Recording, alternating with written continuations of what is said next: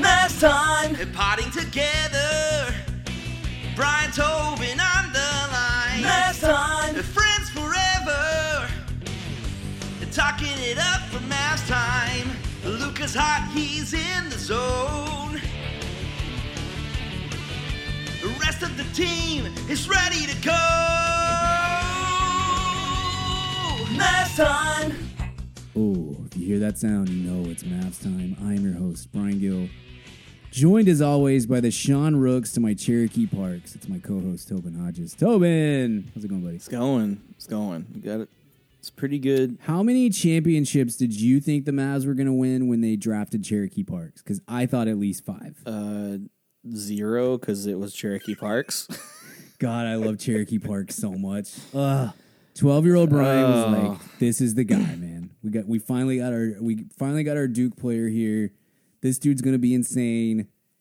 Long hair. There was something about him that just did not sit well with me. One of the very few white guys, American white guys that I have ever liked as a basketball player. And he looks like the ultimate dad, student minister that he's when he walked so that Drew Timmy could. Whenever could he fly, was playing for the Clippers, later on in his career, and he had these gross arm tattoos, and he wore that red, white, and blue headband, and it was just you were you might be the grossest NBA player ever. I don't know. Adam Morrison exists. So did you know that? Okay, so it's funny that you bring him up because the other day still hasn't showered. I read an article of it was NBA players that are on LinkedIn, and he's on LinkedIn. Oh, no. And it's literally, he's in New York, and I think he actually works for the NBA, but it was National Basketball Association. And I'm like, oh my gosh, man. Come on. What are we doing?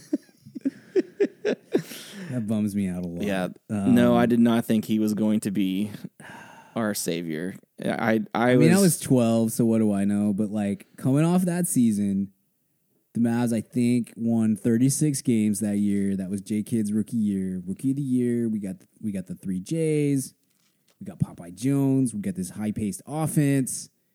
Getting a pick. We got the big man we need, Cherokee Parks. I was a big... Oh, sorry, even as a 12-year-old. It all changed for me the second the Cherokee Parks showed up to training camp and he had shaved his head, gone down to a buzz cut, and I was like, oh no. Mm-hmm. The source of all his powers. We're screwed. We drafted a bum white guy, not a cool white guy. We're screwed. I wanted Corliss Williamson really bad because I hated Corliss Williamson. Listen, I wasn't right, obviously, but he was way better than Cherokee Parks. You were definitely right on that one. I hated Corliss. I liked that Arkansas team, and I hated them. So they were fun to watch. So Pig Suey, get the. Well, I don't like that, but. It's funny because the 1 year that we didn't have a top 5 pick, that was a stud draft. We had Tony McDyess, Joe Smith. Is that Stackhouse and Wallace too? Yeah.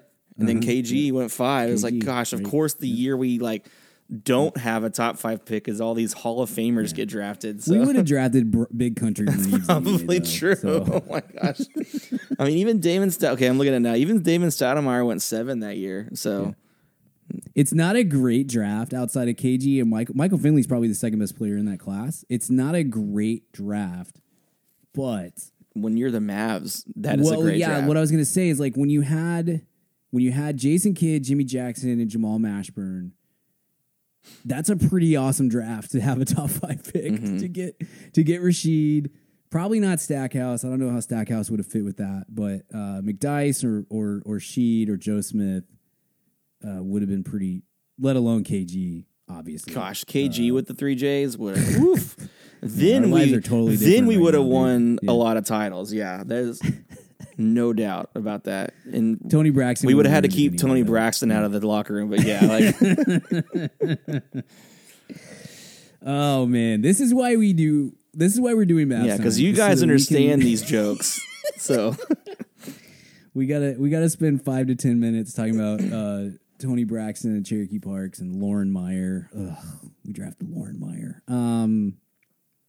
Buddy, we're gonna talk about basketball for the majority of this game. This has been a weird week in Mavs basketball history after such an awesome week last week, and then we come out this week and just kind of fart around. Not super enthused about that, but we gotta touch on the off court stuff as well, because this Donnie Nelson lawsuit thing is kind of blown up over the last week. I know that this was out there last week when we recorded, but it was pretty early. It was like that day, so yeah, and it just was like, I don't know. Can we just see a little bit more before we react to this? Mm-hmm. My initial thought was, and I'm pretty sure I texted you this, was like,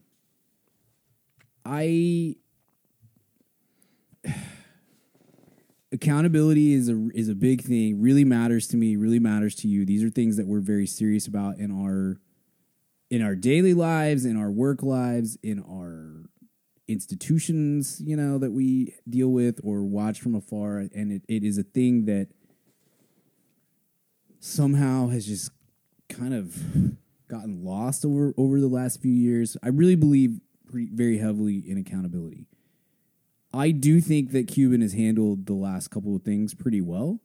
Once they were out there, I tend to believe at least sort of the broad strokes of I didn't really know what was going on, and once I did, we did everything we could to change it. And I'm satisfied with that. If you're not you, but like if the listener is not, then that's okay. That's fine. I was satisfied with it, and I don't mean that from a biased Dallas Mavericks fan's perspective. It's just, this is okay. I'm good. But I told you off the air when this lawsuit, when news of this lawsuit drops, I was like, at a certain point, there's going to be the smoke is going to be so thick that Cuban's not going to be able to survive this stuff. And that was my kind of initial thought as this all came out.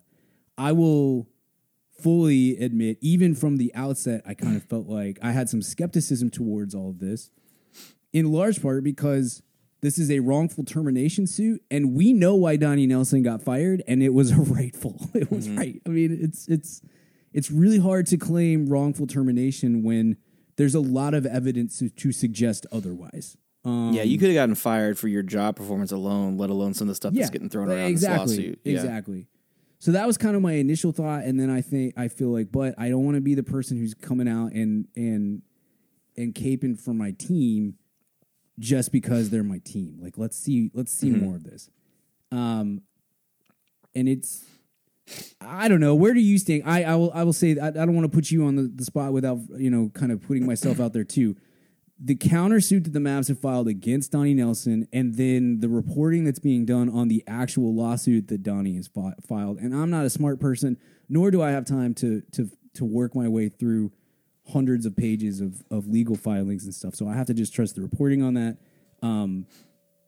I feel like this is super duper bogus by Donnie Nelson. That's the place that I have come to. I think the Mavs have accounted for themselves pretty well in all this to this point.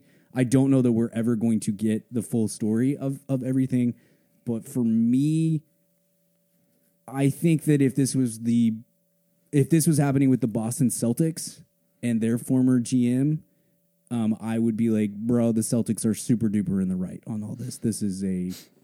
I'm sure that there are shady things that happen because shady things happen in every big business. But I feel pretty confident right now, at least from what we've seen, that this is more about Donnie Nelson being a bad person than it is about the Mavs having enabled a predator or something truly bad being on the Mavs. I don't know. Where do you stand on it at this point? So anytime stuff like this happens, not even necessarily like Mavs centric, but like anything that has to do with like a he said, she said, he said, whatever, and it involves possible assault and stuff. Right. I try to let a week kind of come out of like where people like where you see multiple articles, and I purposely did not read anything that was Mavs, like a Mavs writer. Like I read a couple of national articles about this stuff before I kind of like said anything, but I've had a lot of people come up to me, and even like some of our people in our Discord asking like, how do we feel about this? And here's what I said, because like, you're right. Like your initial thought is right of if this keeps happening, there has to be some, like Cuban's going to have to take a fall for this eventually, because it's, it seems like every year, and like there's the national media And the national opinions, I think, are only reading headlines, and then they're immediately turning it into, well, Luka's not going to want to stay in this stuff, and that's not the point of this conversation. So if you are truly paying attention to what Mark Cuban is doing these last few years, especially during the pandemic, you would understand that this dude actually stands for what's right. Okay, so here's the evidence that I have for that. The evidence of when that big SI article dropped about the habitual sexual assault and misogyny that was happening in the offices, Cuban immediately chastised it, hired an outside firm. Borderline, I can't remember if he immediately, but he basically got rid of people that needed to go away, and then had the outside people come in and do their job, and he was hands off. That was what he did immediately. Then he hires Cint Marshall to come in and change the culture, and it was almost immediately changed and for the better. And she is still around and still a very integral part of what they do. And Mark Cuban has kind of given her power to do that. The things that he is saying in regards to politics and social and civil rights and the things he's doing for pharmacies right now is all good. The difference in this to me was when this came out, Cuban almost instantly came out and said, it is lies, it is not true. And then a day later, he had a countersuit that gave all the reasons why it wasn't. And that is completely off of the way he's handled these other situations. So like when I talked to people, I said, I think Cuban has earned the right for us to at least have some trust in him in these situations. And so I'm going to do that. Now, does that mean that there is some bad things here? Absolutely. There probably could be. And, I think it was on the ticket today in local radio around here. They said, they both Donnie Nelson and Cuban know where bodies are buried. So neither one of them wants this to come out in the light, if we're being honest. Right. And so we probably will never know what's truly going on. But the fact that Cuban was vehemently denying and had reasons as to like borderline evidence as to why it wasn't true. Yeah, I'm going to give him the benefit of the doubt right now to trust that what he is saying is true.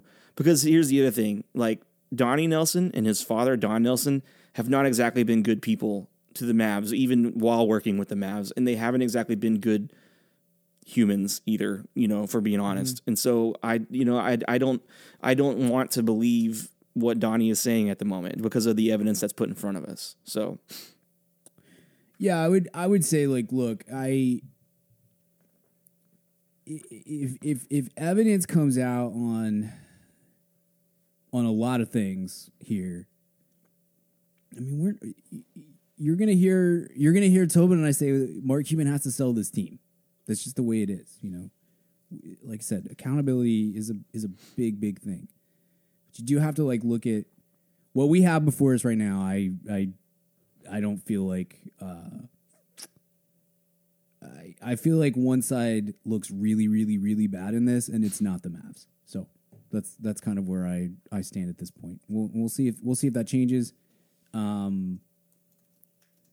It grosses me out that it really grosses me out. It really bothers me that Donnie outed Jason Luton in this. That he was not that people didn't know that his inner circle maybe even didn't know that he is gay, and he took that away from him, and that's a big no in that situation. Like whether you agree with this or not is not the point. The point is that he took that away from him and in a very public manner made it about that. And so that in just that's the kind of trauma that, listen, like in the field that I work in right now, like that is the kind of trauma that causes people to have mental health issues. And then, hopefully this is not true, but have depression and maybe take their lives, because that is a huge dramatic thing to put on somebody, and you did it on a national scale, and that's just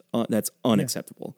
So whether even if he is 100% right, you don't like. I don't know. Maybe I shouldn't say that. I think that's such a sensitive thing. So like if he's not 100% right, he shouldn't even be doing that. If he is 100% right, I guess that's different. That's a different story. But I don't know. It's just right. If he's a predator, then whatever. Yeah. But like, it doesn't really feel like it's leaning that direction right now.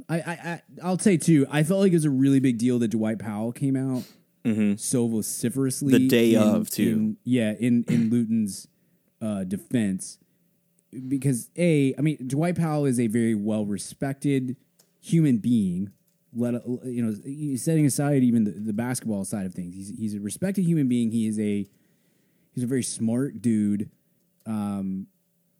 He's a Stanford educated guy, and he also is not somebody who runs his mouth. And so for Dwight Powell to come out very directly and stand in support of Jason Luton, who he's friends with, I took as pretty indicative of where we're at with this. And I think Donnie Nelson looks really, really bad. We won't talk about this again until and unless more stuff comes to light, because it feels, I don't like speculating and I don't like dealing in kind of gossipy stuff, and it does feel that way. Hey, and listen, if it does come to light that the Mavericks, like that Cuban's lying and that was wrong, we're going to be the first to say he's got to go. Like, exactly. And so like, that's the thing is like, that is again why, as I laid out in this podcast, he has given us enough reason to give him some trust in this, in these situations, because he has handled the stuff incredibly well. And honestly, as well as he probably could have, even taken blame for stuff that he didn't necessarily need to take blame for either. And so, you got to give him some trust in this situation, if based off the information that we have right now. Mm-hmm. Absolutely. All right, let's move on. Let's talk about basketball. Philly game. I will just say the Philly game feels like one of those respectable losses, like you're not supposed to win that game. Still missing Reggie, and just nobody could really get anything going. I'll be honest. I watched some of the first quarter, and then later I went back and I watched some of the third quarter. It just felt like one of those games where if Luka was really special that night, we might have had a chance, but he wasn't. He was normal for the night, and no one else really had anything, and you're playing a good team in their gym, and it's just, after the Celtics and Brooklyn wins, then it's like, okay, you can accept this and move on. The Charlotte one is the one that bothered me and made me frustrated. The Philly one, whatever, sometimes you lose games. The Charlotte game frustrated me greatly because you can't let a vibes team like Charlotte get hot. And that's exactly, they played directly into Charlotte's hands in that game. And it was super, super, super frustrating to watch it happen. Luka scored really well and shot the ball really well, but he also was flippant with the ball. That comes up later in the next game. I think I've said, I'm sure many times before, I think we overrate the negative impact of turnovers. I think if you're aggressive and you have the ball a lot, you're going to have turnovers, and it is what it is. But you can't be flippant with the ball the way he has been lately. But you also can't spot a team like the Hornets that is a team that as a collective will get super hot. You can't spot them 20 points like the Mavs did in the first quarter. Just everything they did was wrong in the beginning of that game, and it ultimately is what leads to you have to fight so much to get back into it so early in the game, and then you don't have anything left in the tank when they come back with their inevitable third quarter run, which is exactly what happened. Mavs got it down to 2 in the third quarter, and the Hornets took a timeout and then ran off 11 straight points, and it's over at that point. Very frustrating. Yeah, and it just, it was one of those things where you couldn't really do anything about how hot they were shooting, but also you let them, like you said, get this. I mean, they shot almost 50% from 3, which is just crazy, And I think we shot 37%, which is actually not too bad. And Luka was actually, his 3 ball was like solid that night. 8. Yeah, he had 8 of 12. And but he was also minus 30, and so it was one of those things where it was like, part of me wants to say, well, you caught a hot shooting team on a night that you just couldn't do anything about it. But the other part of me is like, you're absolutely right. Like, you should have punched them in the mouth in the first quarter and never let them get back up. And that didn't happen. I was the same way. The Philadelphia game was whenever I was on a flight back to Dallas, and so I saw the first quarter and I was like, "Ugh." and then I texted you on the flight and said, I think I have messaging on this phone. Keep me updated. And then I did not have. So like when I landed, I got like a massive like, oh, we suck, and it's like, oh, okay. No, I'm glad I missed that one then. So yeah. It is what it is. It happens. It's the Charlotte one. You and I were together watching part of the Charlotte game, and then we were like, why are we doing this to ourselves? Let's move on to the tournament. But like, I don't know. Charlotte, there is a very specific and frankly pretty easy blueprint for how to, maybe not how to beat them, but at least how to put yourself in the position to win the game. There's a pretty easy blueprint against the Charlotte Hornets. And the Mavs came out and were like, nope, we're doing the exact opposite. That entire first quarter, and then they doubled down their money on in the third quarter, and that's what pissed me off. And I said to you, as we turned the game off and moved on to something else, was like, the Boston game and the Brooklyn game mean nothing if you come out and you blow this, you get killed by Charlotte, and then you lose to Minnesota at home on Monday. Now so the counterpoint, put a lot of pressure on the Monday game, and that was something that it was like really. Why do we continually make things hard on ourselves? The counterpoint, and the counterpoint I'll make to that is, if you would have said, before the Boston game that we were going to go into that 4-game stretch 2-2, like, we would have taken that. It's just we just ended up winning the 2 that we didn't think we were going to win, and so I mean, because you were even talking about like, man, like, I just hope we go 1-3. So, so I think if you tell us beforehand we're going 2-2, that's great. But we came off such a high. We finished recording Mass Time after we beat Brooklyn, and we're like, yeah, look at us. And then we just like, and so absolutely. Yeah. I mean, it's, but it also didn't. It was compounded with the fact that before the Minnesota game on Monday, they were also making a charge, and then they have snuck into this. Hey, they could actually get the 6 seed. Hey, they might actually be able to get the 5 seed, and so it made the Monday game and then what's coming on Friday and like much more important than just, hey, we're playing Minnesota twice in 1 week, and so that I think that's just part of it. It just kind of all was this perfect storm of like, holy crap, like, what are we doing, and so it's hopefully. Yeah, I mean, absolutely. That's the thing is like, we haven't, I'll cop to it. We on this feed or on our other feed, we've not talked enough about Minnesota, probably, given what they've been doing. They've been like the third best team in the league since 2022, and they've been incredible, and I don't know. I don't know if it's just like, I don't really take D'Angelo Russell seriously, or if it's just, honestly, what it is that they started from so far back that it's like you kind of kept waiting for, this is fun and it's cute, but like, is it gonna last? I don't know.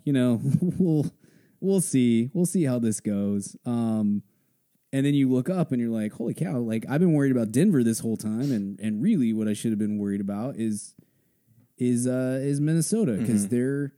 The last 15 games, and this goes back further, but this is what I can pull up real quickly looking at NBA.com, is the last 15 games, they're 11-4, and they're averaging 124 points per game. That's, and they're dangerous too. I mean, pretty like, impressive. Yeah, they're not like, Denver is dangerous because they have Jokic, but like that's a doable dangerous. Like if Minnesota gets Edwards and Cat and D'Angelo Russell going, like, they're a dangerous 7-6 seed. So, they're trending up, and then you have the Warriors who are trending down. Like, if they end up sliding the 6 seed, that could be a really, really interesting series. And so, it became, like I said, it was a perfect storm, because like, they came out of nowhere. The Lakers are slipping, the Clippers are, freaking ridiculous, and so. And then it's just like, it's almost like they've like ninja'd their way up to the 7 seed, and now like. I mean, like, right now, after games tonight, they're only 3.5 back of us at the 5 seed. Now, they're probably not going to catch us, but They're only a game and a half back of the Nuggets. Well, yeah, and I mean they're probably not, but a big part of it was this game on Monday. Yeah. I mean, look, that's my thing. 'Cause you're totally right. I said going into that first 3 games of that stretch of that Eastern trip, Boston, Brooklyn, Philly. If you can win one of those games, honestly, I'll be fine. But I will admit part of that is kind of assuming that the Charlotte game is a W, or at least you were just setting yourself up for the future disappointment. And I need to stop doing that. I need to stop doing that. But like, if you win that Charlotte game, there's way less pressure going into this next week, which is Minnesota. Thank God for the Houston Rockets, Minnesota again, and the Utah Jazz. Like, truly, this next week most likely decides where we end up in the standings for the playoff spot. It's vital that they get these wins. Honestly, they need to go 4-0 in this stretch. Now they're 2-0 to start, so we're in a good space at that, and we've carved out just a tiny little bit of space and finally gotten some help from the rest of the league, just a little bit, with Boston tonight against Utah and Phoenix against Minnesota. So we've gotten a little bit of help, but we got to talk about this Timberwolves game. It was wild because it was a wild game. My favorite type of win is always going to be the games where Luka just goes bananas and we win because Luka had a 40-point triple-double. Those are my favorite games. My second favorite games, honestly, are the ones where Luka struggles and other people figure it out, because I think it's vital for the playoffs, and this is why the Dinwiddie-Porzingis trade is such a huge, huge deal, is having somebody out there who is dependable, and has some balls and can do some stuff. And he wasn't even on top of his game, his shooting game, at least that night either. I know, but it's imperative that you learn how to win games when Luka is not getting a 40-point triple-double. I mean, if you looking at the fact that the Timberwolves were on a 4-game win streak coming into that game, Luka shoots 5 for 17, 3 for 11 from 3. And only has 15 points, and Dwight Powell is your leading scorer and shot a perfect 8 from 8 from the field. Like, if you gave me the Mavericks box score and said, "Did you win this game?" I'd be like, "Heck no, we didn't win that game." But so it's that. So like, as much as it was a game that we shouldn't have let happen against Charlotte, that's a game in Minnesota where it's like we fought for a win that, and I won't say we shouldn't have gotten, but it definitely was. We won in a way that people don't expect us to win. You know, it was nice to have Bullock back, 37 strong minutes, you know. Yeah. He literally just came in and said, "I'm shooting threes today, I'm not doing anything else." And then that was great. It was a huge pickup. Yep. This is Mavs time, so you can say every team's dealing with injuries, every team's got guys in and out, every team's got guys that are struggling. This is kind of the thing. I understand that Reggie Bullock is not the third best player on a good team level player. I understand he's a role player. He really is vital to the success of the Mavs, because of the gravity, because of the shooting, and because it's another guy on the floor who can defend, and we need that. We need another wing defender. He's not a great defender. He's not a world-class defender or anything like that, but he's a good defender, and he gives Dorian somebody to partner with on that end. And Maxey. Dorian and Maxey, especially given how awful Maxey has been offensively, it gives you another option, and it helps tremendously. He helps tremendously. The Mavs should have won that game by 25 points, even with Luka playing crappy. I mean, this is the. I have very few criticisms of Luka Doncic. One of them is sometimes you can tell when he's decided that he's going to pass the ball. Like, he comes into the game with the mentality of, I'm going to spread the ball around and get my teammates some shots, versus the times when he comes in and says, I'm here to get buckets and set us off on the right foot this way. And he doesn't always vary that quickly enough. He doesn't toggle that switch quickly enough. And that game was a great example of that. The first quarter, he's getting wide open shots. For Reggie hits 2 shots right off the bat. You're like, cool, we're rolling now. And then they all just go cold as a team.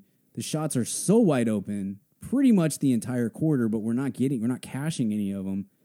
And I needed about 4 to 7 minutes into that game, I needed Luka to say, I'm going to at least go get a couple buckets to kind of get us moving in the right direction, and then we'll see where we go from there. And he didn't. To go scoreless in a quarter is wild. Is a wild thing for Luka, especially in a quarter when Jared Vanderbilt got 3 fouls in the first quarter. He's the best defender against Luka, and you end up with Pat Beverly is the guy who's guarding him. Usually Luka eats that matchup all day. Yeah, he didn't in this one. He didn't at all. Yeah. He didn't at all. And I'll give him credit for. I don't think that Pat Bev's stuff to keep myself in check a little bit. I don't think that Pat Bev's stuff works against Luka, but he also as far as the mental stuff. Yeah, I don't think he was in his head he's not, necessarily. I don't think he was in his head, but he was flippant with the ball. We had like 6 turnovers in the first quarter or something like that, and he just wasn't aggressive enough about sending Pat Bev out of the game the way he has been previously, and it needed to pick up a little bit. It needed to pick up sooner, and instead it kind of locked us into a bit of a back and forth with a team that's averaging like 130 points over the last 20 games, and it was a mistake on that front. Now, we all know Luka changes things up very easily, very, very well once he's had a look at it. I kind of expect he's going to score 40 points on Friday against the Wolves, but because I watched the game and I'm like, I don't really feel like they're doing anything all that creative against him defensively. It felt more like it was today's a day where the other guys are getting shots and he needed to flip back to something else. Yeah. A long time before he actually did. Yeah, and it's I think you're right, and I think this is going to be where like Beverly did so much talking that game because he understandably like was actually winning a matchup against him for once. I think Luka's going to come out with fire eyes and just be ready to torch Vanderbilt and Beverly, and it's going to be great. But it's like Maxey was just atrocious in this game and just so bad. Bullock being back, I think, is what saved us, if I'm being honest, because like those 6 3-pointers is what you should have been getting from Maxey, and and then I reverse jinxed Dorian when we were texting because I was just like, I said something. It feels like he hasn't hit a big shot since Sacramento, and then he hits 2 threes in the last minute that kind of sealed the game for us. So you're welcome, Mavs fans, because I'm apparently the reverse jinx of everything this year. So. I love Dorian so much, man. Yeah, that dude. He's great. He has progressed so much as a player. He is such a better player this year than he was last year, and his ability he's never going to be a guy who like really attacks off the dribble consistently, but his ability now to read the closeout and attack into space and then move the ball is a huge upgrade from where he was even earlier this season. He's picked that up wonderfully, and it's made a huge difference. And it also too, though, this game was a great example. I sort of already touched on this, but like it's a great example of Dinwiddie's value to the team because he gets a couple of buckets when he was massive in the second quarter, like turning the game back into a fight, getting us back in the lead, all that sort of stuff. That's a huge part of it was him. And then in the fourth quarter, it's the screen setting and the slip screens that he sets, and that last shot that I can't remember if it was the Dorian shot or the Reggie shot at the end there. I think it was the Reggie shot. The Dorian shot was Luka just orchestrating the crap out of a possession and going before the screen got there because he already liked where Dorian was, knowing the whole time he's going to Dorian in the corner and Dorian splashes it. The Reggie one was equally impressive because of how quickly Spencer swings it from the wing to the corner. Like he knew as soon as that ball started heading in his direction, here comes the ball, here comes the defender, Reggie's open in the corner, boom, bucket. And that's kind of ball game. And then we get all kinds of referee shenanigans, awful officiating throughout the course of that game. Just terrible. you get the last 2-minute report, and there were 2 things that should have gone the Mavs' way, none that should have gone the Timberwolves' way. I would guess that there were 400 through the course of the. I mean, it was an awful officiating, but the shenanigans down the stretch with the reviews, which I know is like your big bugaboo at this point, and I totally agree with you. Like the length of time we got to spend deciding whether or not Pat Beverly was shooting a 3 or not. Obviously, he was not. Then the terrible call on the rebound. I will give Pat Bev credit for executing the missed free throw really well. Like most players are awful at that, and he did a great job with it. It was perfect bounce, perfect timing, all that sort of stuff. We get another review, and then another jump ball. I mean, it's so aggravating to watch this down the stretch. And then I don't know how in the world, as a referee, Tobin, you stand there on the baseline and you see Pat Bev do the fake free throw and don't immediately blow that dead. Like, that is such a basic thing to watch for that we should see in middle school basketball, let alone the NBA, and they just stood there and let it play out. I don't know, man. It was uber frustrating down the stretch. Yeah, just once again, it works in our favor again, but like it's a challenge and then a jump ball, and then it's a challenge and the teams get free timeouts. I think I texted you this week that one of my addendums I want to the coaches challenge is that when you do that, you shouldn't be allowed to rally with your players. Like the players should have to be put on the other side of the court, and the coaches have to stay on the bench. I totally agree. So they don't get an extra timeout out of all that. Because especially if you do like the whole, like every one of these reviews is at least 3 minutes long, and like that's longer than a normal timeout, and so you're just giving them all this time to write up a play and do what they need to do. And it was unreal to me that we basically moved 4 seconds at a time and we're in the same spot both times with Patrick Beverly at the line. Yep. And then that whole fouling when you're up 3 is just always terrifying to me. I know it's the right play, and like I would actually absolutely coach people to do that, but it's always terrifying because that Patrick Beverly even drained the shot after the Luka foul, and it definitely wasn't in the shooting motion, but like that's always. I mean, these refs have proven that they're going to kind of call what they want to call, and so it's just such a dangerous game to play. But yeah, I have kind of come. I've kind of done a 180 on the foul up 3 thing. I used to be a huge proponent of that, and would get really frustrated when Carlisle wouldn't do it. And I've kind of changed my tune on it. I thought the second one was perfect. I thought that was a fantastic play by Luka because of the way it was bouncing, because of where Pat Bev was on the floor, because of the way that I mean, all that was perfect. There was no world in which he could possibly get a 3-shot foul there. Even if they said, "Oh, he was in the shooting motion," it would have been like, right, 4 feet inside the line. So we're good with that, I thought that one was great. The one before that, I think they were lucky that they didn't review it. Yeah, I think agreed. I would say that it absolutely was not a foul in the shooting motion, and the Mavericks had told the referees we're going to foul, all that sort of stuff.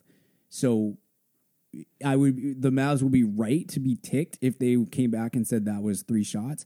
But also, he did get himself into the shooting motion pretty quickly, and I think it was a really risky play, given that they had what you really need in that situation is very difficult to do because it was very. I mean, clearly Jason Kidd said, "Hey, we're gonna foul up here," but then they kind of blew up the Wolves' play, and it was a little bit scrambly. By the time that Towns pops up and then hits Pat Bev, Dorian made the right play by not fouling when Towns ends up catching the ball basically at the hash mark out towards midcourt.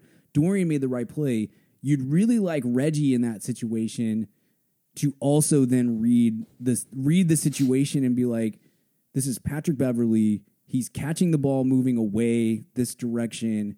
I'm going to contest, not foul. And instead, we've been told, the coach told me this is what. And so it's a hard thing to pull up. I'm getting to the point where I think that NBA players are too crafty and officials are too easily swayed by the review that I feel like you're really risking things by fouling up 3. I think it's almost better in most situations now to just play it out and see what happens. Yeah, agreed. But that's just me. That's just me. What do you expect from these next few games? Like I said, you and I haven't even had a chance to watch the Houston game. Brunson went off in the third quarter, put that away. Mavs took care of business. That's what you're supposed to do against bad teams. I don't love resting Luka ever at this point in the season when every game matters, but against Houston, I guess I appreciate. We expect we're gonna get this thing. But so they get the W. They're tied up for the 4 seed right now. They get Minnesota on Friday and Utah on Sunday. These are 2 huge games. What are you expecting to see from these next couple? Well, they have 4 games by the time we record next. So Minnesota, home Utah, home LA Lakers, and then at Cleveland. Mm-hmm. I think that you can very easily go 3-1 in that stretch. Maybe not very easily. I think you can go 3-1 in that stretch, and you should be able to go 4-0. Like Cleveland's fallen off a little bit, and you have the 2 hard games at home. And I'm not even saying Los Angeles is a hard game. I'm saying Los Angeles is a hard game because they're still LeBron, they're still the Lakers. They still can come out. I mean, like they just went final, but they just held. They just stayed with the Sixers this whole game, and so. Yeah. I think that you have to go 3-1 in these games, and I think you can go 4-0 because I would love to be going into Washington on April 1st with a 3-1, 4-0 like kind of momentum because that's going to be an emotional game that may not matter really, but I that's an emotional game, and then you have Milwaukee right after that, and so you could very easily drop those 2 if you're not careful. So, and they're both on the road too. Yeah, I agree with you, but I'll take it even a step further. I really think you need to win these next 2 games. That sounds so stupid generic. I expect to see Luka come out and set the tone on Friday and do a much better job of gunning for his own shot and punishing. If they want to put tiny little guy Pat Beverly on Luka, he's got to punish it. They need to treat these next 2 games like they're playoff games. Because it's not just about getting the W, it's about giving those guys the loss in both games. They're truly, if you win Friday, you can just about clinch a spot over the Wolves with that W if you get a win, and then you're not going to put the Jazz away by beating them on Sunday if you beat them on Sunday. But it definitely, that's a double win. And we've already, I think we've already lost the chance to have the tiebreaker against them, if I remember correctly. No, we have lost to them. We beat them once, so we can tie up the tiebreaker, and then the second tiebreaker, I believe, is conference record. I don't know that for sure, but I think if we win on Sunday, then I believe we would get the second tiebreaker against the Jazz. So they're 2-1 up on us at the moment. Our conference record is better than theirs right now, but we have 3 more games. We're 3 up in the win column. We're tied in the loss column against them. Okay. So, like I said, you can't put Utah away on Sunday, but that's a big deal if you're able to get both of these wins. Because, like I said, they both count. They both count for double. They do damage to the people that are directly around you, and they obviously they get you the dub. So I don't know. I'm not saying you lose these 2 games, then I'm just going to come out here and freak out on us. But I think that you need to treat these 2 games like playoff games, and it behooves you greatly to come out and get 2 Ws. We'll see. I love this stat. The thing, I think it's a big deal that Dorian was kind of took on the team in the locker room tonight against the Rockets and kind of put it all on the line and talking about accountability, because that's a guy that doesn't talk much in the locker room and stuff. So I love that. They just need to feed on that fire and push through. Because really, the last week and a half of the season should be relatively easy. Besides Milwaukee, they don't have a lot of tough competition. It's really these next 3 or 4 that matter the most. So let's take care of it. See what happens. Yeah. All right, man. Thanks for listening. Thanks for being here. If you like what you heard, tell your friends, bring your Mavs buddies around to listen to this podcast. It helps us greatly to carve a little space in this very cramped podcast market. I'm very tired at this point. Leave us a 5-star rating and a 5-star review on Apple Podcasts or wherever you listen to podcasts. And in that review, tell us the most obscure or random NBA jersey that you own or have owned in the past. We like to read those out at the end of the show. We'll be back next week with more awesome NBA talk and Mavs time as well. And until then, shut it down! Let's go home! It's a wrap, dude! That is a wrap.